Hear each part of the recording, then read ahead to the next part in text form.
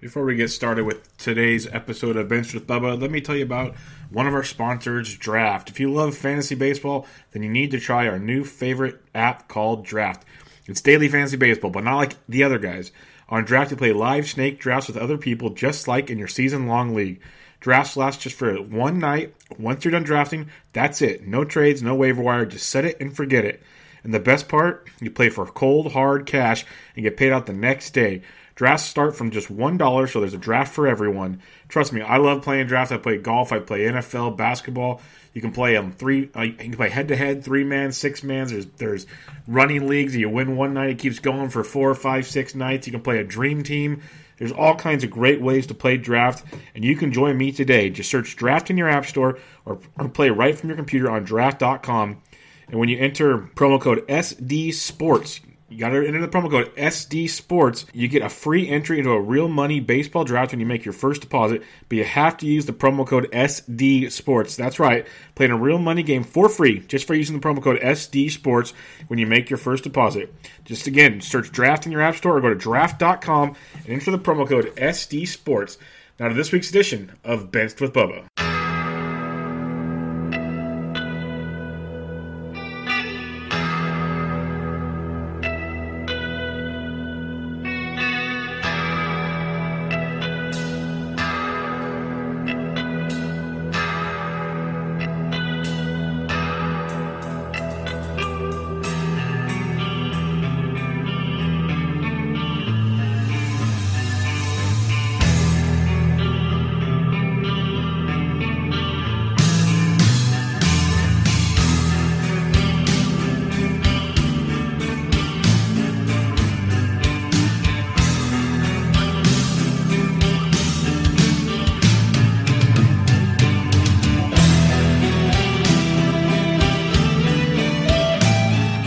And welcome back, everybody, to another episode of Benched with Bubba, episode 93. Talking a little more fantasy baseball, some players that are quite the topic of conversation these days for good or bad reasons. And in order to do so, I have a special guest. You can find his work on Fantasy Alarm twice a week doing the Fantasy Baseball Podcast. And he does some work over at BGFS, Big Guy Fantasy Sports, some football work there. Check him on Twitter at Colby R. Conway. Colby, how we doing, man? Hey, I'm doing well. Just living the dream, loving talking baseball, and loving this time of year. Yeah, it's a great time of year, especially for guys like you that cover both sports. And I'm going to try to make more of an attempt to get more football on the podcast this year instead of just in written form and DFS. So we might be talking more than just tonight as we get closer to the season. But yeah, baseball is in full swing, a little over a month of the year, and a lot going on indeed. Let's get into let's try something a little different here. Why don't you let people know what you're actually doing with the baseball show over there at Fantasy Alarm and give people a nice little plug about what you guys got going on? Yeah, absolutely. So twice a week, releases on Thursdays and Mondays. You can hear Nate Miller and I, breaking down the fantasy week. Each week we talk about, for each episode we talk about stunning stat lines we saw from that week, whether it be good or bad. Like for example, this week we talked a little bit about James Paxton's no-hitter, and we touched on Dylan Bundy's horrific of a start, if that's the word you want to use for it. Break down some guys that are worth picking up, starting pitchers to stream heading into the weekend, and, just always talking baseball. And every now and then we'll get some non-baseball topics. Like the other week we covered a fantasy TV show draft and comedy movie draft that Nate was doing. So it's an enjoyable 40 minutes for sure. That's awesome. I'll have to go back and check that one out because I was in that draft with Nate, and that was a lot of fun. So it's fun doing goofy stuff like that, just instead of the same thing over and over and over again. As much as, I like talking sports, I know you like talking sports, mixing it up isn't the worst things you can do. Even on this, I'll have Matt Modica on. We'll talk Game of Thrones for 45 minutes. Just like random things to mix it up. But you mentioned one, and it's not on the outline, but you brought up a good point. James Paxton. Okay, he throws the no-no on Tuesday night. And he was coming off of a humongous performance prior to that where he struck out, I believe, 16, just looked filthy. And this no-no was insane, throwing 98 and 100 in his last few pitches, 99 pitches. What are you doing with a guy like James Paxton? Because he's always had a career of injury problems. When he's healthy, he has been an amazing pitcher, like an ace of a staff, just outside, I think, of that top 4, maybe top 7 or 8 kind of guys. But are you trading him? Are you selling high? Or are you just going to ride this wave? He's one of those guys where when he's not injured, you love having him, especially after a start to this season. You're really hoping you held on. Had a bad first start, but he's bounced back nice. Like you said, the 16 strikeout game and now the no-hitter. He's due for an injury. It's happened. It's going to happen every year. It's about as a sure thing as Adrian Beltre going on the DL at this point. These guys are just. It's one of those things he just can't avoid it. And it's I won't say it's his fault, but it just seems to bite him every year. So he's definitely one I'm not going to trade because if you look at his per inning productivity, it's off the charts. Like you said, he competes with that top 4, top 5 guys, and each year you could make the case that if there's going to be anybody outside of the top 5 that were to break in that season, Paxton's one of the first guys that's mentioned. So he's one that you probably can't trade for because he's going to cost too much, especially coming off his last 2 outings. But if you have him, hold on to him and just pray that this is the year that he gives you 200 innings, but you'd even be happy with 180 with this guy. Yeah, no, I remember when we did like starting pitcher previews and everything. I think I was with Modica, and he's been on the Paxton train forever. And I hopped on it with him last year, and I've been enjoying the ride when he's healthy, as we said. I think we were even saying, okay, if you can get 170 to 180, you're going to have a heck of a year with this guy. So, like you said, shoot for the moon, be prepared for a DL stint, and go from there. Let's talk Blue Jays closers. I don't want to talk about the reason we're talking about Blue Jays closers because that's just disgusting for one, and we don't know all the details, so let that all hash out. But unfortunately, we have to find a new closer with the Blue Jays. And there's about 4 names you see filtered around. You got Tyler Clippard, who got the save the other night. You got Sung-Won Oh, John Axford, and Ryan Tepera. There's a lot of different angles. I want to hear some of yours. We can kind of go back and forth on this. Where do you see this one kind of hashing out, or who would you be looking to target with most of your fab money if you had to type thing? So I'm going to go with the guy that gave the first save to. Luckily enough for us fantasy owners, after the whole thing shook out with Ozuna, it wasn't long afterwards till we got a save opportunity. We could see how they planned on using the pen. They brought O out first, and Clippard was the one who got the save. So I'm going to go with the guy that got the first opportunity. So Tyler Clippard's a guy, and I've actually targeted him in years past. He's been productive each of the way. He can get up to a strikeout around a batter an inning, might hover a little bit below depending. And it's one of those guys where he works well in a limited fashion, and the longer he's in that closer role could be a problem. The only thing that I could see with Clippard, obviously once Osuna comes back, if he does, Clippard could be a guy that might end up getting traded depending on how Toronto's season's going come the deadline. But right now, I'm going to bid the most on Clippard, and if you miss on him, despite being the first reliever out of the pen and that thing, I think O's going to be the setup guy. He was a guy I was targeting earlier this season when he was signed by Texas for those 8 hours before a failed physical caused him to not go there and open the door for Keone Kela. But right now, bid the most on Clippard, and then if you miss out on him, I would go with O. Yeah, you mentioned a really important thing that I mentioned on a different show the other night. I think I wouldn't be shocked if Clippard gets the shot for that trade reason. We know Toronto, sure, they're above 500 and now they're 20-17. But when you're behind Boston and New York, and it's going to be really tough to get that second wild card spot, and you got Josh Donaldson's hurt and might be leaving at the end, most likely leaving at the end of the year, you're going to want to try to get as many assets as you can. And Clippard's been outstanding this year, over a 29% strikeout rate. But he's got a couple peripherals that you just need to hope he hangs on enough. 100% left on ball rate, probably not sustainable. A $146 BABIP, a massive fly ball guy. So he's pitching phenomenal right now. The FIP and all that stuff does not agree with his ERA. But I agree. I think they're going to get him the shot, get that value up, and then O would be the guy I'd be looking at as well. I like both those guys there. And you also said it. It's very nice of the Blue Jays to give us a spot right out the gate to kind of get our feet wet and figure out exactly where things are landing. Let's go to Texas, and there's a young stud who many have said could be a 30-plus, 40-plus home run talent, and he hasn't really found it yet. He's 23, just turned 23 a couple weeks ago, and he's been on an absolute tear the last few weeks of the season. I'm talking Nomar Mazara. What do you do with a guy like Nomar Mazara? Are you trying to sell him while he's on this hot streak, or are you trying to go and buy him? I've been trying to buy him in every league I'm in. He's actually one of 19 players in baseball right now with 50 or more balls hit at 95 miles an hour or higher. And I'm big into that whole exit velocity thing. I tried to avoid it, but it's one of those things. Once I started looking at it, I'm hooked on it now. So all those StatCast metrics. It reels you in. It reels you in fast. I tried so hard to avoid it, and then I got sucked in once, and now I'm hooked. So now I start looking there. But no, I'm absolutely trying to buy Mazar. I really wish I had more shares of him. I really don't know why I didn't draft him.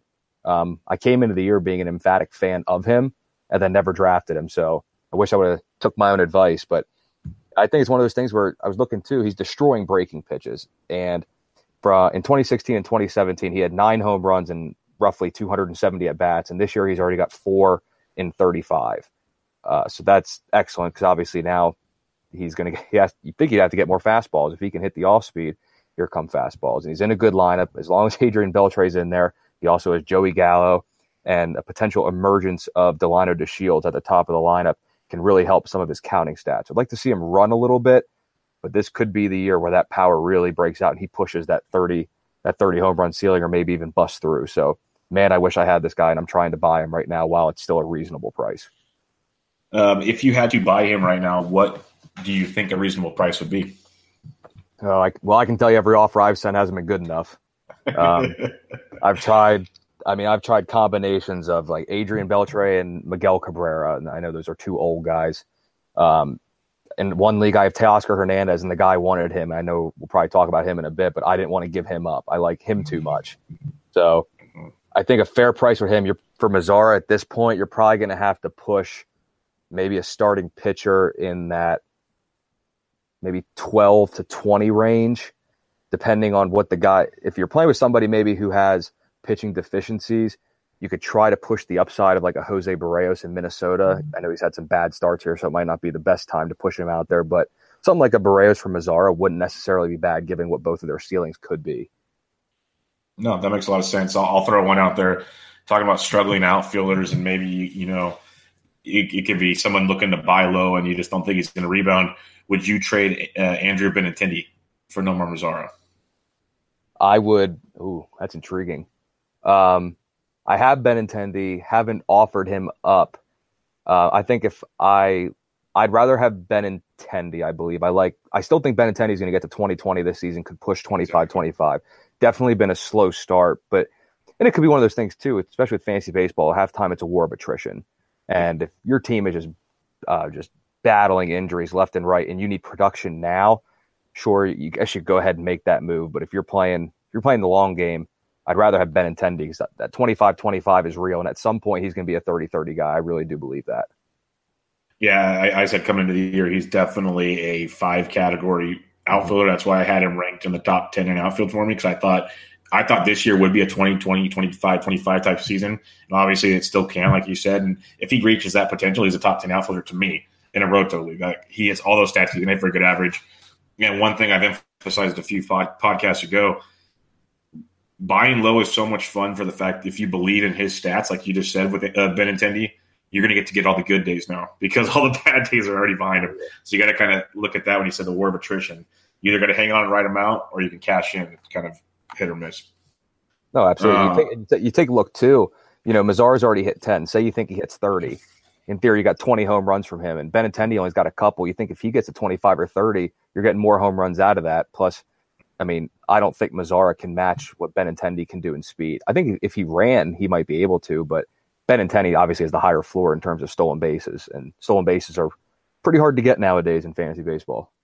Which is crazy because I'll never forget everyone saying coming into the season, oh, they're so easy. There's so many guys, first it was home runs, then so many guys get, 10, 15, 20. You don't have that big studs like always, but you can get a bunch of 10 to 15 guys later in the draft. Don't worry about it.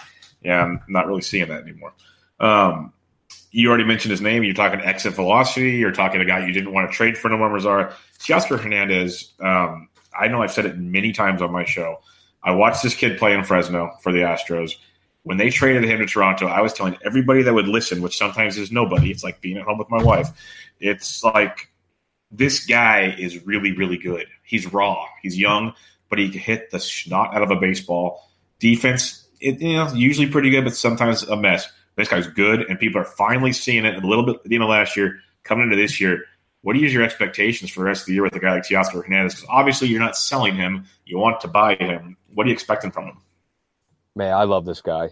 He's one of those StatCast darlings. I was taking a look at him too, and when you look at barreled balls per plate appearance, he's tied with Mike Zunino. That doesn't sound that great, but tied for second in all of baseball, trailing only Mookie Betts, who, there's nobody hotter in baseball than him at this point with how well he's been doing.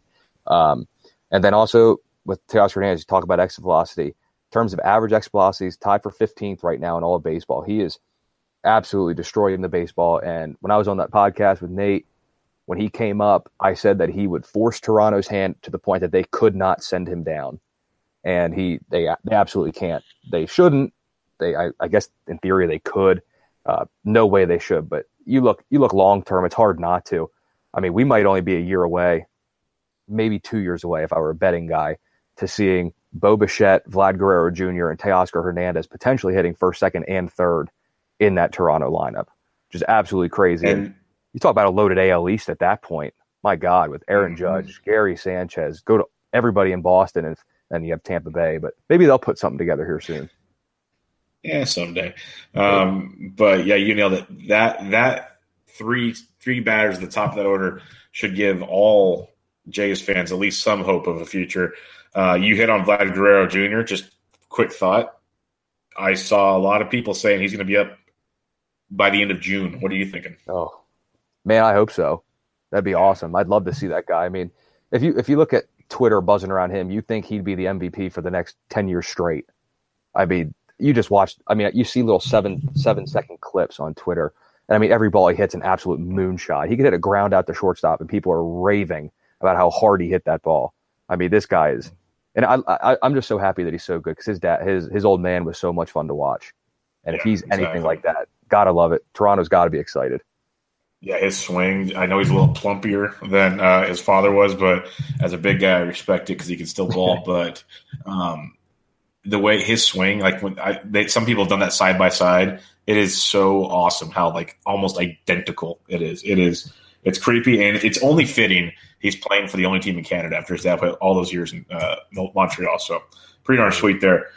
Let's talk about another player. If I just read the stat line and told you the guy's hitting 292, 7 homers on the year, 28 ribbies, and he's playing third base for the Philadelphia Phillies, you'd probably think I was talking about Scott Kingery. But no, we're talking about Maikel Franco, and I want to ask you, Colby, is this for real? Because that's his season stats. You look at his last 2 weeks, he's just been on an absolute tear. Yeah, it certainly could be. And he's one of those guys where just coming off last year, only hitting 230 with a putrid 281 on base. You look at those two numbers alone and you're not that excited about him. And then at the third base position that's been, in recent years has received an influx of power. 24 bombs, 76 RBIs last year, and 25 and 88 the year before. At that position, though, those numbers, I mean, they're nice, but it's nothing to get super excited about. And obviously when Philadelphia signed Kingery to an extension before he even played an MLB game, and Cesar Hernandez being an on-base guy and Crawford holding shortstop down, everybody kind of wrote Franco off. And I talked when I was on the Fantasy Alarm podcast, I said Franco would have to hit to hold that job. And luckily for him, he's been hitting 292 average. The walk rate's right around his career norm, so he's maintaining a respectable on-base percentage. Big jumps in ISO and slugging, so that's really nice to see. And also, the reason I think it is sustainable too, because when you look at some of the peripheral marks, line drive percentage is in check with his career marks. Fly ball rates in check. The only thing, he's not really driving the ball opposite field like he has in years past, but pulling it's fine and hitting it up the middle is good. So I think it's certainly sustainable what he's doing. It's hard to get really excited about him, but I think some of that lust with Kingery has definitely wore off, and maybe people are starting to realize that they whiffed on Franco. And I mean, I'll be the first to admit I certainly whiffed on him. I bought way into the hype of those other Philadelphia infielders compared to him. Yeah, no, when it comes to Franco, I was all in a couple of years ago, and I got to the point, screw it, I'll trust this Kingery hype. And like you said, no one's really talking to him anymore. It's pretty much Franco and everybody else, and Kingery kind of does his thing, but you don't even really hear about him even when he's playing. So there's a lot to like there, and like you said, his counting stats and his advanced metrics look very, very good and could be very sustainable because the talent's always been there, just a matter of when is it coming through.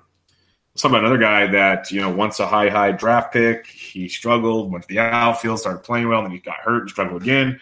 Alex Gordon of the Kansas City Royals, he's maybe putting it together. He got off to a slow start as expected, but he's hitting up to 313 now on the season.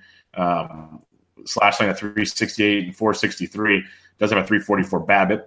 Slight concern, but he's had a good run here. People are intrigued about him. Is he worth picking up in leagues, or is this just a hot start and he's going to go back to normal? I think he's worth picking up, but this is a guy I've just been off for so many years now. once you're off the wagon for so long, it's hard to get back on it. And he's been a little bit miserable in recent years. And the only thing you're getting is he can put it together across the board in terms of all the categories, albeit lower numbers. This 313 batting average certainly isn't something I think that will sustain. If you look in past 2 years, 288 BABIP and a 261 BABIP, and right now he's all the way up at 344. So there's going to be some regression to the mean with him. So I'm a little worried with that. But season's end, if he does come back, 10 home runs, 10 stolen bases, maybe a 260, 265 batting average if we're being generous. There's not really much in that lineup around him, though, to really help some of those other counting stats. But, he could be, I hate even use Benintendi, but like an extremely poor man's Andrew Benintendi in that, instead of Benintendi's 20-20 or 25-25, you're going to get 10-10 with about 25 or 30 points knocked off that batting average. So he's not the sexy pickup. He's not the flashy play, but it's one of those at the end of the year, you should look at his numbers and be like, he was a pretty valuable fifth outfielder, and I could have done a hell of a lot worse. That's honestly not a bad way to break it down when you compare him to Benintendi, because when Gordon was younger and Benintendi's age, that's who he was supposed to be, maybe with a little more power. So that's a great point. The talent's there, it's just he's always banged up and just inconsistent. So maybe it is, I know in the TGFBI, the 15 teamer, I grabbed him for cheap off the waiver wire. So see where it goes from there. I'll write it while I can because I need all the help I can get right now. But let's talk about a pitcher for the Rays. You said earlier maybe the Rays will figure something out. Well, here's a long shot. Nate Eovaldi. He spent last year rehabbing Tommy John, got banged up early this season in spring training. He's rehabbing right now, pitched a game out there in single A, and he's pitched a couple. And they're expecting him back hopefully at the end of May, early June. Like, he was throwing really good in spring before he got hurt, and the hype train was starting to pick up on Eovaldi. What are you thinking about a guy like Eovaldi? Obviously, if he's got a spot in that rotation, he's probably worth an add, especially in deeper leagues. But what's your kind of expectations for him? Deeper leagues absolutely is worth an add. He's one of those guys where he was really nice in New York. That year he went 14-3, which certainly helped some of my fantasy teams. 2016 obviously regressed back to the mean. Never been a big strikeout guy for as hard as he can. I guess he used to throw. We're not really sure what he's going to be coming back, but you think the velocity would remain somewhat intact. Doesn't necessarily put too many guys on either. Before he did get hurt, though, home runs were a problem, and it was a huge spike. He had a career mark. He's got a career mark of 0.80 per 9, but in 2016 it jumped all the way up to 1.66.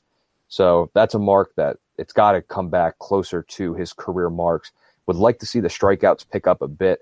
However, I am a little concerned the fact that he does pitch for the Rays, so he's not going to have much of an offense behind him, not to mention that, in his division, there's arguably two of the most powerful offenses in baseball, and a Toronto team that, if some of these reports are true and Guerrero does come up, receives a nice little addition of pop in that lineup too. So I don't like the division. I don't like the stadiums he'll be pitching in. Does ease my concerns a little bit that he has experience pitching in New York, so he's kind of familiar with what goes down there. But he's a guy that I will be trying to avoid. But by then, I could have another 3 pitchers go on the DL, and I'll be, having to pick him up. So he's not going to be a guy I'm going to run to. But in a deeper league, if you need pitching help, he's certainly worth the pickup. Just knowing he does have a track record of success in the majors, so hopefully he gets back to that and he comes back from this arm injury just fine. Now, let's just assume that he performs kind of how you were saying, and he's usable in the right game setting, right spot starting for your fantasy team. Would you rather have a guy like him or Francisco Liriano?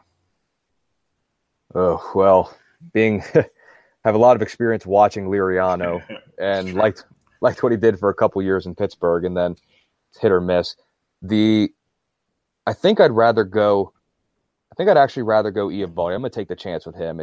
Liriano is one of those things. He can just blow up, and obviously Eovaldi can too. But for his career, in home starts, his ERA is just a tick under 4, and on the road it's 4.44. So he's going to be one of those guys. While he might not help you, I don't think he's going to absolutely destroy your team. Where Liriano can get some of those starts where he'll go 6 shutout innings with 10 strikeouts, but he's also nearly just as able to go 3 innings and let up 7 earned runs. So I think Eovaldi is the safer option of the two. Obviously, Liriano provides much more in the strikeout department. So you want to take a look at your team and see which categories you need. But in a vacuum, Eovaldi is the safer choice. Okay, yeah, that's not a bad call at all. We take this brief break from Benched with Bubba to talk to you about RotoWear. It's one of the best quality shirts in the industry. When I mean industry, all the clothing industry, the fantasy sports industry, because people are rocking it. They're loving it. You're seeing it in a lot of big outlets now. No other brand can compete with RotoWear in terms of quality. They're premium blend fabric, super soft, comfortable, athletic fit shirts. They specialize with a special printing process. The design is part of the shirt. Literally, it is dyed and bleached into the fabric, no thick ink. There's over 30 different designs right now. It's just crazy, all the stuff they have coming out, and there's more and more stuff every time you turn your head. They have fantasy football, baseball, hockey, basketball, some really cool DFS ones, but everything's great. They have men's, women's, and kids. Check them all out. Go to rotowear.com, ROTOWEAR.com. Check them out on Twitter, Instagram, and Facebook at RotoWear. But the cool part, guys, if you use the promo code DEGENS, DEGENS, you get 20% off your order. Again, promo code DEGENS, DEGENS. Check their site out. Check them Twitter, Instagram, Facebook. They're always giving away free shirts. And then when you go to purchase the ones you want for you, your loved ones, your friends, your family, whatever, use promo code DEGENS, DEGENS for 20% off your order. Now back to this week's episode of Benched with Bubba. So about a southpaw out of Arizona, Patrick Corbin. Velocity dropping pretty significantly the last couple times out, especially recently in LA. People got quite concerned as he was not fooling many people. As you know, the highlight early on the season, tons of slider usage, fastball had some zip on it, getting a lot of swinging strikes, and hasn't had that of late, and it's been showing. Are you concerned as much as everyone else seems to be concerned about Patrick Corbin? I'm not as concerned because when you take a look at it, in his recent starts, I mean, 6 innings, 3 hits, 1 earned run, 5 strikeouts. It's a quality start. Obviously, the second start against the Dodgers, his most recent one, 4 walks, but still managed 7 strikeouts in 5 innings. By no means are those bad starts. I mean, they're just bad compared to where he had been. I mean, he's not going to go out there and strike out 11 in 6 innings or throw complete game, 1-hit shutouts every time. Corey Kluber and guys like that aren't even doing that. So I'm not concerned with it. I still think what we've seen so far is something that probably won't be maintained. He's going to, obviously, I don't see him being a pitcher with a near sub-2 ERA for the duration of the season, but he switched up the repertoire a little bit, which is nice. He's keeping hitters off balanced. But even though the velocity is down, he's not allowing the opposition to make hard contact as often. So as long as he can maintain that, I think he's fine. And like we talk about all off season, there is the humidor in Arizona, so buy into that what you want. I know that was one of the most talked about things this offseason, but even if Corbin pitches like he has in his recent starts, I mean, he's logging quality starts and still being useful in fantasy formats. Got to keep the walks down. I'm not very concerned with him right now at all. Okay, good to know. So if you're not concerned, I'm assuming that means you're not selling him, or would you still look to sell him at his target? Because you're agreeing he's not going to be a 2.1 ERA guy. So would you be looking to sell? If the right opportunity presented itself, yes, I would be looking to sell. But it's also one of those things, it's not going to be one that I'm actively going to go out there pushing in my league. I don't want people to know that I'd be willing to give up Corbin. But if someone would come to me and, they'd be like, hey, I'll give you Andrew Benintendi for Patrick Corbin, I would sit there and use all 48 hours of that trade offer that I have to ponder that. And it's something I would certainly be interested in, but I wouldn't let it be known to everybody in my league that I want to trade him. Okay, I like that. Let's talk about a career. Patrick Corbin already having a kind of rejuvenation of sorts. Julio Teheran, the guy that everyone was kind of a running joke around baseball for the last little. He had a good 2016. He made the All-Star team, but last year was a mess. SunTrust Park has not treated him kindly. He's off to a really, really good start this year, and if you do the splits home road, on the road, he's like lights out, back to the ace form of Teheran we once remembered. What are you doing with a guy like Teheran?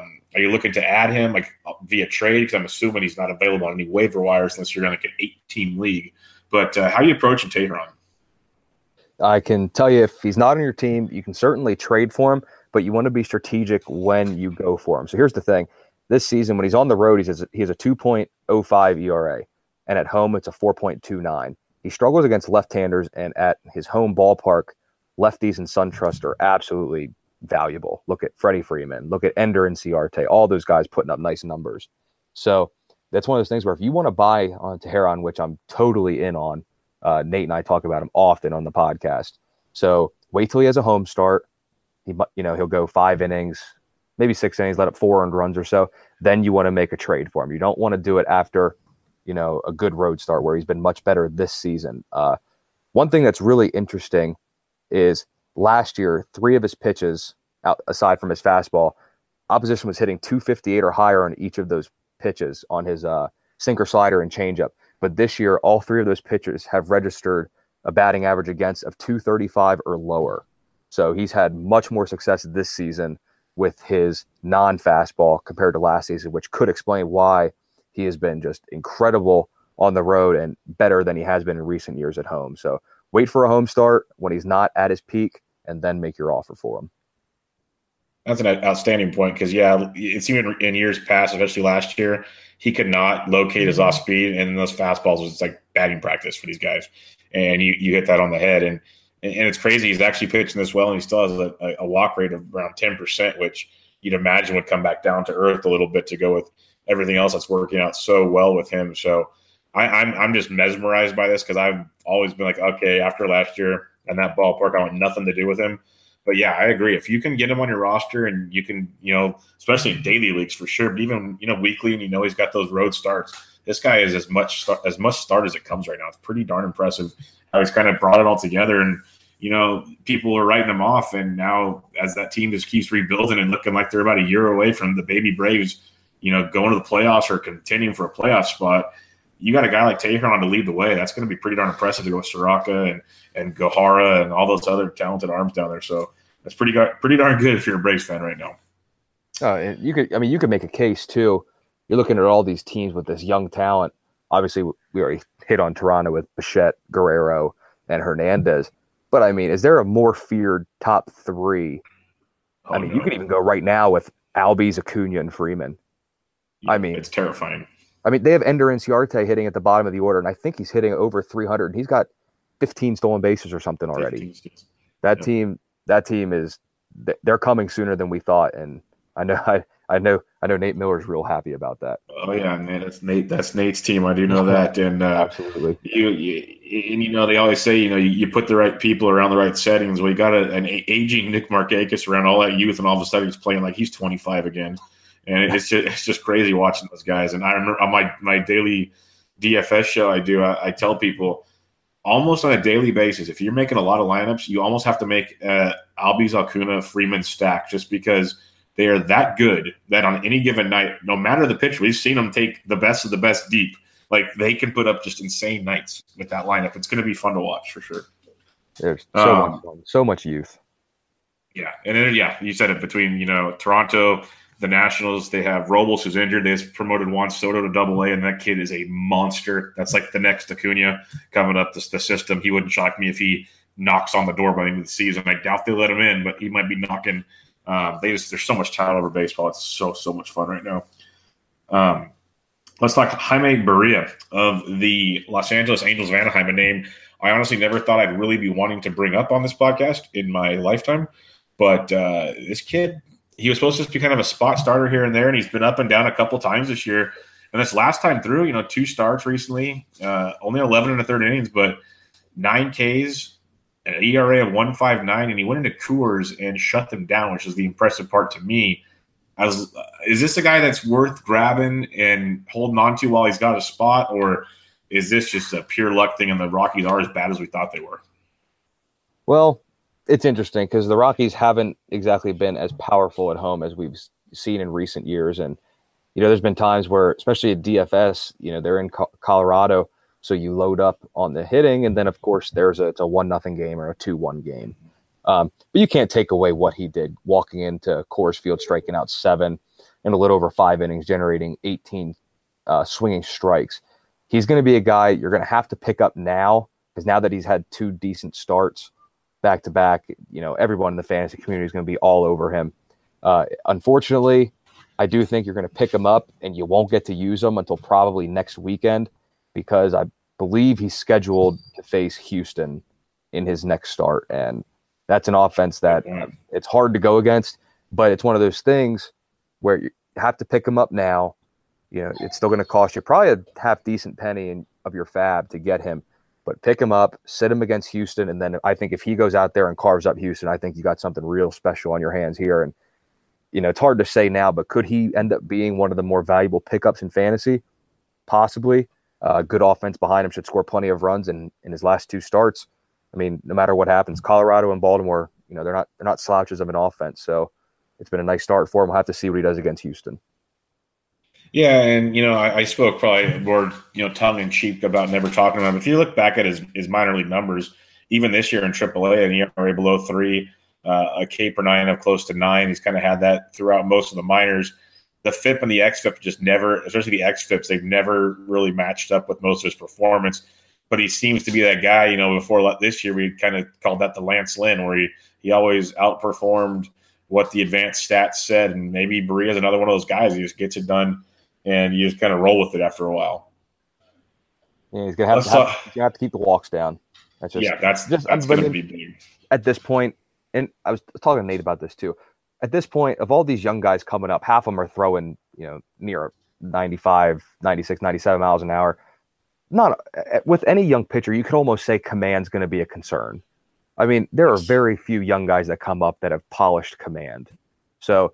I think we're almost getting to the point where if a young guy's not coming up because he has command issues, unless it's extremely bad, like Tyler Glasnow bad, then I think you could almost write it off, and I think he'll be fine. He'll figure it out at the big league level. It's all about just getting up there, getting your feet wet, and establishing confidence in a rhythm. So true. And let's talk about a guy that has probably lost all confidence. Started out the year absolutely outstanding, picking up where he left off in the second half of last year, talking Dylan Bundy.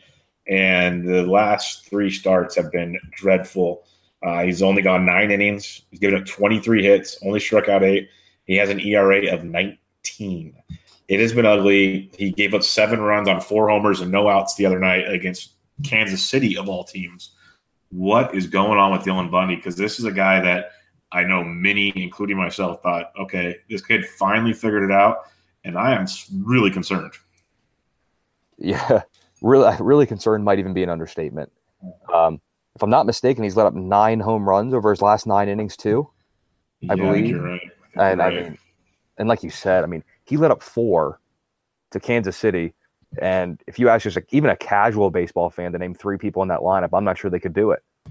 That lineup is not very potent at all. And I hate to do this, but you never want to wish an injury upon someone. Yeah. But you almost wish that he comes out and says, oh, I'm dealing with shoulder fatigue. You don't want pain, but, because at least then it can be explained. Like he's been so bad because he's trying to pitch through an injury. I'm hoping that's the case, comes out just as, shoulder fatigue, or I've been sick now for 15 days and dealing with the flu-like symptoms. And that would definitely explain what happened since his hot start. But I mean, he's gone from top of the world to just lower than dirt with his recent performances. So maybe injury news comes out here in the coming days, but man, it's been a real rough go for him. Yeah, and I think that's the scary realization that might come true because, this is a guy that's had a ton of injury history. That's why he's finally burst onto the scene last year. He was a top prospect and everything. And the way things have changed, and he was having a lot of success when he's throwing his slider and the off-speed stuff, and he kind of last few starts, the percentages aren't completely there. I was listening to Paul Sporer's thing, and he was breaking it down, and he's still using it, but not nearly what he was early. That's got a little bit of a red flag, and hopefully it's nothing serious. But, yeah, I'm with you. It does seem a little not right, that's for sure. A couple more guys we'll talk about here, and then we'll wrap it up. Dustin Fowler, you were talking young guys. Prospect for the A's, had the horrific accident when he was with the White Sox, with the Yankees, came over to the A's in the Sonny Gray deal, got called up, but it's kind of a crowded outfield. So what are we looking at with Dustin Fowler, who was having a really good start to the year in AAA? Yeah, you talk about the horrific injury. If I'm not mistaken, that was his first game, or not his first game. First major league game.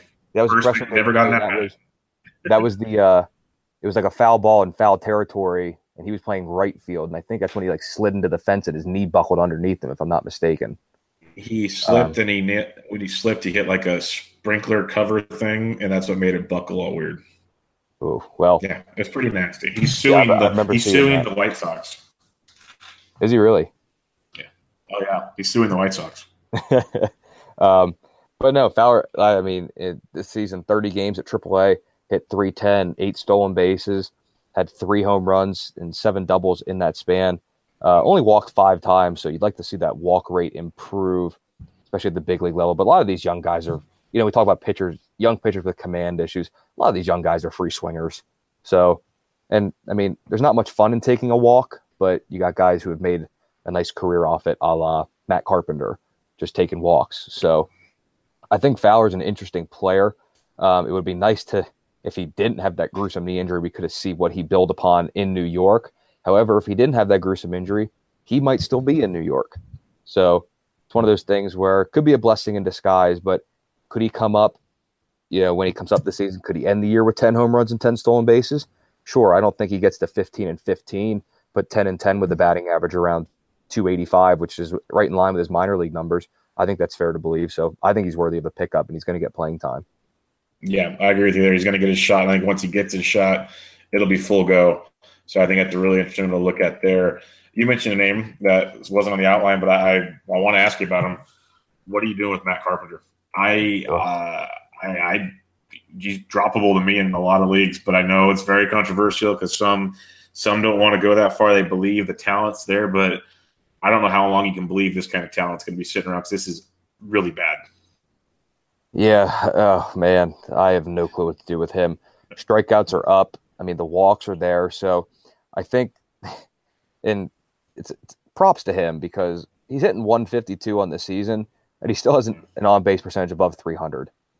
Yeah, that's talent. That is talent. That's big-time talent. Yeah. So I guess it's one of those things, and I hate to get so niche here, but he's really league specific. I think if you're playing a batting average, a league that values batting average, you could probably go ahead and drop him at this point because, I mean, I understand this might be the lowest of the lows of the season, but then again, what's really the high? I mean, he only hit 241 last season. I mean, sure, he gives you 20 home runs. Say he even gets to last year 70 RBIs, 20 home runs and 70 RBIs, like I said with Franco, out of a third baseman. I mean, there's probably going to be 8 or 9 players that do that.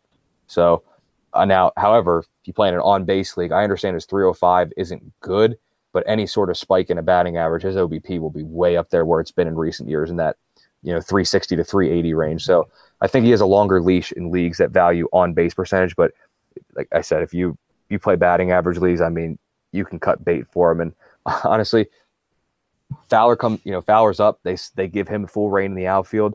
I would be really tempted to drop Carpenter and pick up Fowler. I mean, it's been pretty bad for Carpenter.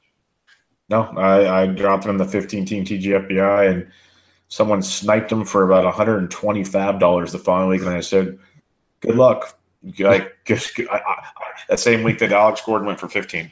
So let's just see what happens. But Colby, that was really good stuff, man. Really, really good information. Why don't you let everybody know what you got coming up with Fantasy Alarm and Big Guy Fantasy Sports? Yeah, so with Fantasy Alarm, like I said, you catch the Fantasy Baseball podcast with me and Nate Miller, and you'll catch those on Mondays and Thursdays.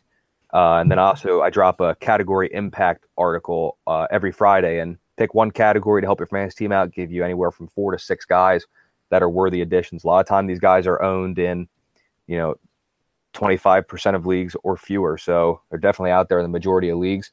And then over at Big Guy Fantasy Sports, I believe Bob Lung announced that the consistency guide is coming out the 1st of June, I believe. So get ready for that. And then there's also going to be a daily aspect to the consistency this year. So we'll be looking forward to taking consistency past the season-long leagues into daily contests on FanDuel and DraftKings. That'll be very exciting to check out. I'll have to definitely look into that. Bob's a really good guy, and his consistency stuff is great. And you guys do great work at both sites you're working at these days. So I really, really enjoy it. Check out Colby on Twitter at Colby R. Conway. Always great stuff coming from that direction. But, man, Colby, thanks for joining me, man. Really, really good time. Yeah, absolutely. Thank you. And congrats on episode number 93, almost at 100. I appreciate it, man. Everybody, like you said, this was Bench with Bubba, episode 93. Catch you guys next time.